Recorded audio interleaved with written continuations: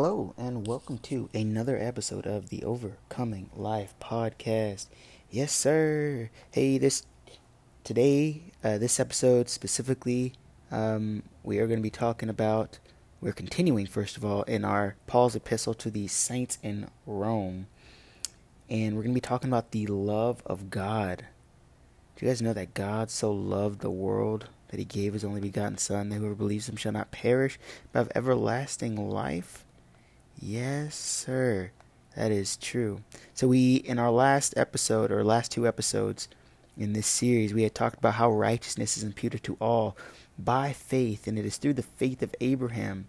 It's through the believing in Him who justifies the ungodly, that His blood, believing that His blood has covered over us. That is how we come into.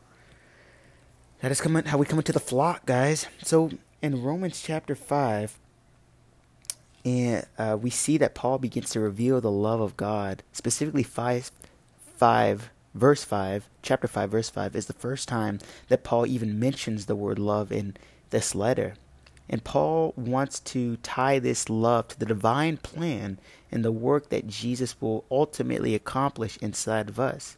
So starting in verse 1 of chapter 5 of Romans, therefore, having been justified by faith, we have peace with God through our Lord Jesus Christ, through whom we also have obtained our introduction by faith into this grace by which we stand, and we exalt in the hope of the glory of God.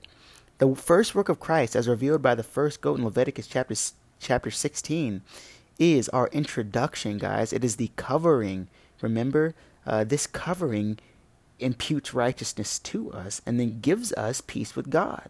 So it's first the sacrifice, then the covering, and then the righteousness, and then the peace with God. Righteousness gives us peace with God. And that is how Paul introduces us to the second basic concept of reconciliation. So we're going to be talking about peace and reconciliation. They are essentially synonymous terms in the divine law. To have peace, to have reconciliation.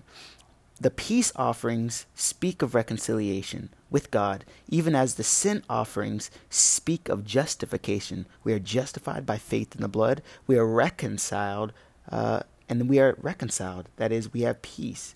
So sin offerings speak of justification. Peace offerings in the Old Testament represent reconciliations. Sinners need justifications. Enemies need reconciliation, that is, to make peace. Thus far, Paul has laid the foundations of justification by faith, but he has said little to nothing about reconciliation. Reconciliation, guys, is the foundation of love and speaks of a relationship with Jesus Christ. So when the law pronounces us not guilty by virtue of our faith in Christ's payment and His covering, therefore, for our sins at the cross, the law has no further interest in prosecuting us for sin. And I think this is an important one to learn and understand, guys, because only if you sin does the law have interest in you. The law has no interest in a person who's not sinning. You understand that? And therefore the wrath of God has no interest in a person who's not sinning. That is, who's not making a practice of sin. But those who have accepted the blood and have covered themselves, that means that all sin in us, past, present, future, has been covered by His blood. But of course, you're not supposed to continue sin. So I don't even know. Obviously, we will sin, we will stumble, but we're not to make a practice of it. And obviously, those who practice sin practice lawlessness. And if you practice lawlessness, then your sin is not covered. Just to be clear, the law was made for sinners. It was not made for the righteous. And thus, when the judge rules in our favor, the law was satisfied, guys, and it looks elsewhere to find sinners to prosecute. So we have been ruled not guilty. The ruling has gone in our favor, that is grace, and we are then reconciled to God and at peace with Him and His law. And not only God, but His law also becomes our friend, and we are free to learn of His ways, His character, without the pressure and fear of being a sinner, being prosecuted daily. We can approach God wholly and boldly. You guys understand that? even while we are yet imperfect. And we can look at ourselves as immature children whose imperfections are tolerated while we are being trained in the ways of our Father. And this is the basis of the inner peace that we can enjoy here, right now, on this earth. It is fully based on the positional righteousness that has been imputed to us by faith. And God looks upon us as his children, who, though we are immature, we have the hope of the glory and the expectation of glory that is yet to come. And of course, that glory is that we will be fully in the image and the likeness of Christ. So, in Romans chapter 5, verse 3 through 5, we read, "And not only this, but we exult in our tribulations, knowing that tribulation brings about perseverance, and perseverance, proven character, and proven character, hope. And hope does not disappoint, because the love of God has been poured out within our hearts through the Holy Spirit, who was given to us." These tribulations, quote unquote, are part of the wilderness experience, guys. You will experience tribulation if you are a believer in Jesus. And it is the same experience that the Israelites has as they walk from Egypt to the promised land. So, verse 5 is the first time in this epistle that Paul speaks of the love of God, as we have mentioned before. It is given through the Holy Spirit. Paul says, who was given to us. So when is the Holy Spirit given to us? Great question. Some say that the Holy Spirit was given to us when we were justified at Passover. Wait a second. Hey, you guys, give me 1 second here, because I had a conversation with my wife about just this topic today in the car. We were talking about, wait, when is the Holy Spirit deposited into us to produce that new creation? So we're going to be finding out when that is. Does the Holy Spirit given at Passover when we are justified? Or is the Holy Spirit given to us when we are filled with the Spirit at Pentecost? And so he says, and what I agree with, is that each view is at least half right. Under Moses, the church in the wilderness began to be led by the pillar of fire and the pillar of cloud, which represents the Holy Spirit. From the first day they departed from Egypt on the first day of Passover.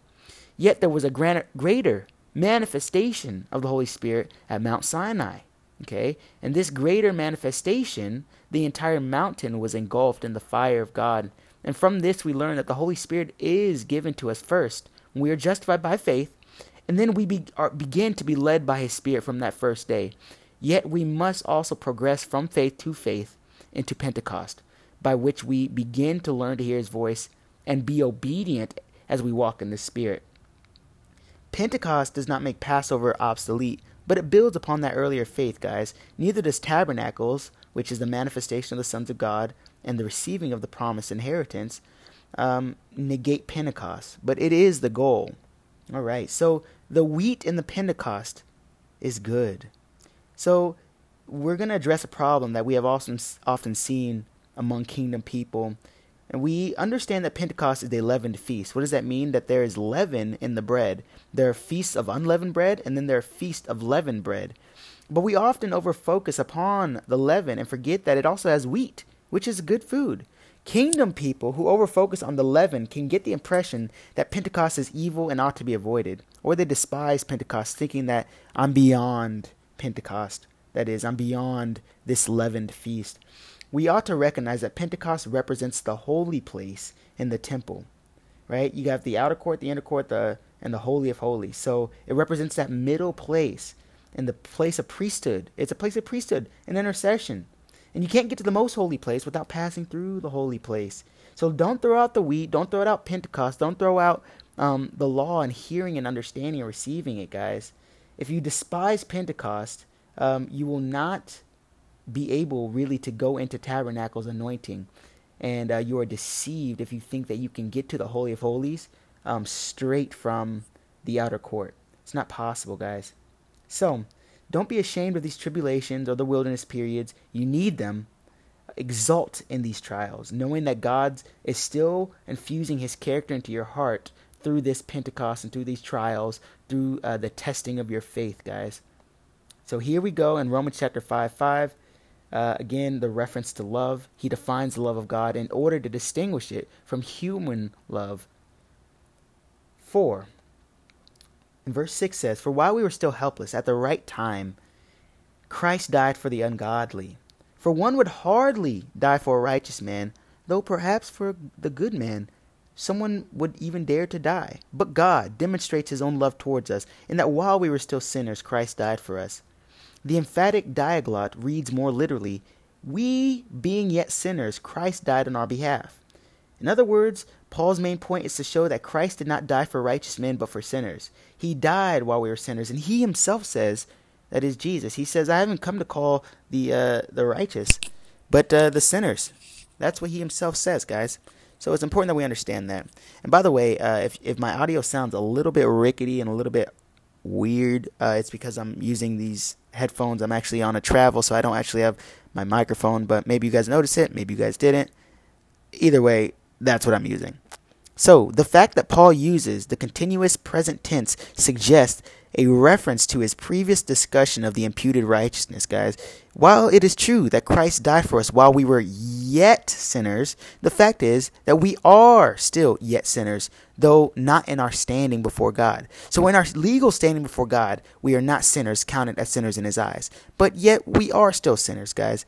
Our righteousness is not yet intrinsic. It is only imputed. Do you understand that? So it is not really our righteousness, but it's his righteousness that is imputed to us, that it makes us right and brings peace to and brings us into peace before God, so that we can come to him and receive an understanding of how to become righteous. And as we learn, eventually it will be intrinsic to our nature, because Christ in us will be manifested in us.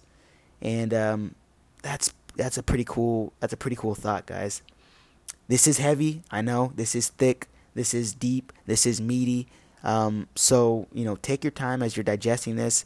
It's a difficult book to read, but I guarantee you, once you start getting it, when you start understanding, ruminate on it, pray on it a little bit, you'll start to have this truth of God revealed to you in an amazing way. There are many, guys, who would die for a good man. Many Jews would die for Moses. Many Muslims would die for Muhammad. Many Christians would die for Jesus. This is type of love is good, but God's love exceeds even this. Those who truly have the love of God would even die for their enemies. You guys understand this? And that is why true Christianity shatters the expectations of any other religion, because instead of being willing to kill for Jesus or even die for him, true Christians would give their own lives for their enemies. This is the new covenant thinking. So next time you feel like you want to get an argument with someone who doesn't agree with you, who is a brother in Christ or not a brother in Christ, next time you feel like you want to get angry, mad, frustrated, and upset at someone who may not understand or think the way that you think, remember that the true love of God is revealed in this, that you love one another, okay? And that is the purpose of life. That is the purpose of, that is your purpose on earth, to be the expression of love. So we're going to be talking about justification and reconciliation here in verse 9. Verse 9 says, much more then, having now been justified by his blood, we shall be saved from the wrath of God through him. So the wrath of God is for who? Those who are under the law, which are those who are sinned. But the wrath of God has put but the law has put all men under the law, right? Because all have sinned. So, by his blood, being justified, we have been saved from his wrath. That is this judicial point of God where he has to deal with sin. That is what wrath is. It is not this distant thing apart from his law. It is because sin is not, sin is against his nature. He is against those things which are against his nature. And that is where his wrath is seen. Verse 10 says, for if while we were enemies, we were reconciled to God through the death of his son, much more having been reconciled, we shall be saved by his life. Paul is showing us the relationship between justification and reconciliation. To be justified is to receive the favorable ruling from God. That is, we avoid the judicial wrath of the law. We deserve the wrath, but he says, hey, I'm going to pay the price. I'm going to cover you. Now, all you got to do is just receive that thing.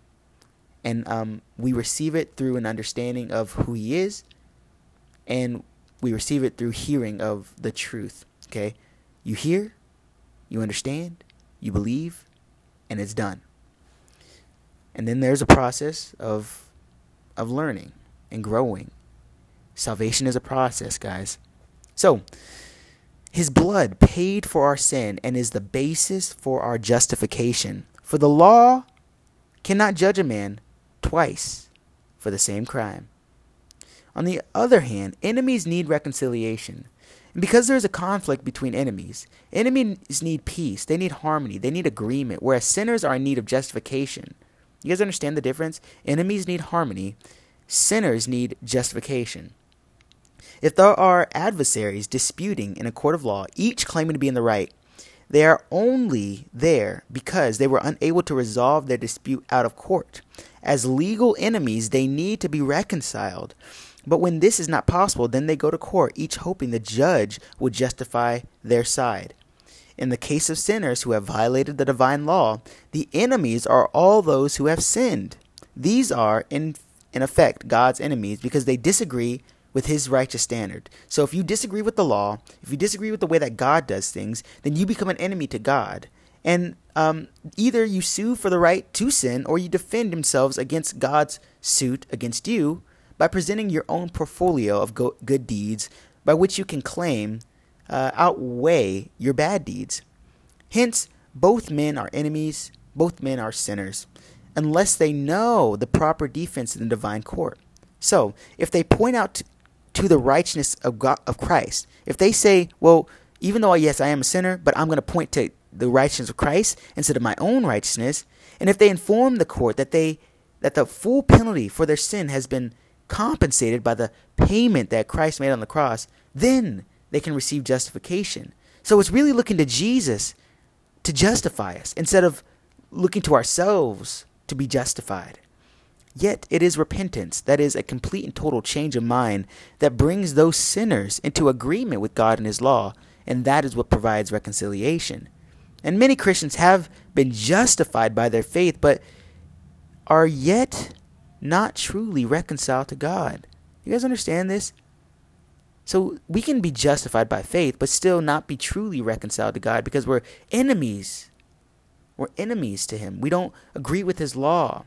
And I have talked to many Christians who disagree with God's law and his character. They say the law's been done away with. We don't need it. Jesus died for us. That's it. The law's done away with.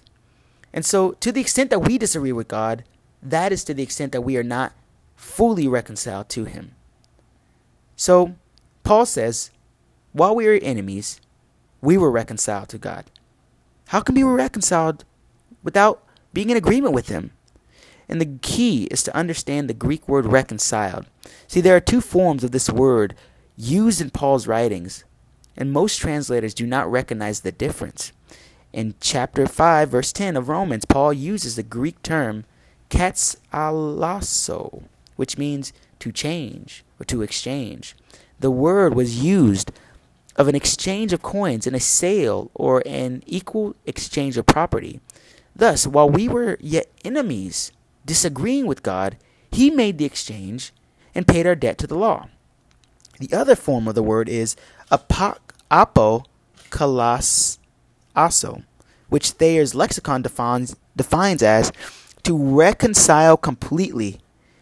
To reconcile completely. Or to reconcile back again. This is a two-way reconciliation where both parties are reconciled to each other. Katsalasso is what Christ did for us while we were yet enemies. Apokalasso is when we come into agreement with him and we are reconciled back again. For this reason, the concordant version translate katalasso as conciliation and apokalasso as reconciliation. In Romans chapter 5, Paul was speaking of what Jesus Christ did for us prior to any change in our attitude or behavior. It was a one-sided conciliation where God took the initiative while we were still fighting him. When we respond to this conciliatory work, then a reconciliation takes place. When men conciliate back again, there is a reconciliation. And this is Paul's appeal in 2 Corinthians chapter 5, verse 19 and 20. Namely, that God was in Christ conciliating, katalasso, the world to himself, not counting their trespasses against them. And he has committed to us the word of conciliation. That is, those who believe the word of he has done this. He has conciled. He has done the conciliation. In verse 20, he says, of 2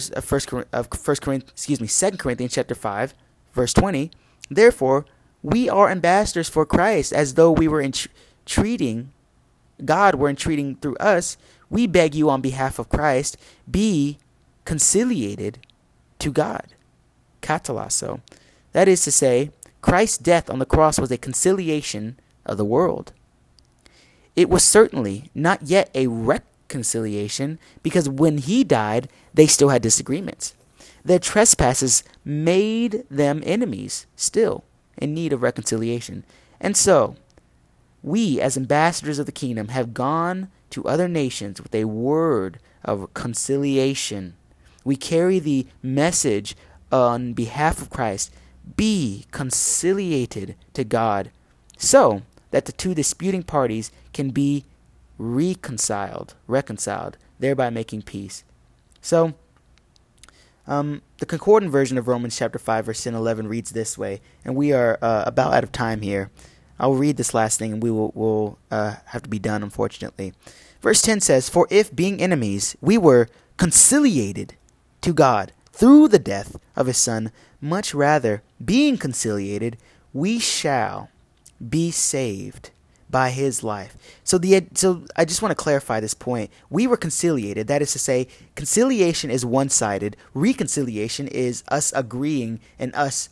It is two-sided. There's one person agreeing and then the other person agreeing in agreement with each other. So when we were enemies, we were reconciled to God. Okay? Again, in verse 11, yet not only so, but we are glorifying also in God through our Lord Jesus Christ, whom we have now obtained the conciliation. So we haven't received reconciliation because we were enemies and we didn't agree with them. Okay? We have attained conciliation. Conciliation is a demonstration of the love of God. Okay? And most men are incapable of such divine love, for we would hardly die for a righteous man, let alone an enemy. And that is to say, most Christians have not really understood the conciliation that Christ accomplished at the cross. Some have not understood its one-sided nature. You guys understand this? So this one-sided nature is the case that he has conciled. Others have taken its one-sidedness and have negated any need for man to respond and like kind to accomplish a reconciliation. So he responds to us when we disagree. And how does he respond to us? How does he concile us? By paying for our debt. Okay? We become reconciled to him by really accepting that, agreeing with this provision, agreeing with those things, and coming into conformity with the righteousness and the righteous standard that he has. So bless you guys. Thank you so much for listening to this episode. Hope that you are touched by it. Hope that it means something. We will see you again next episode on the Overcoming Life podcast.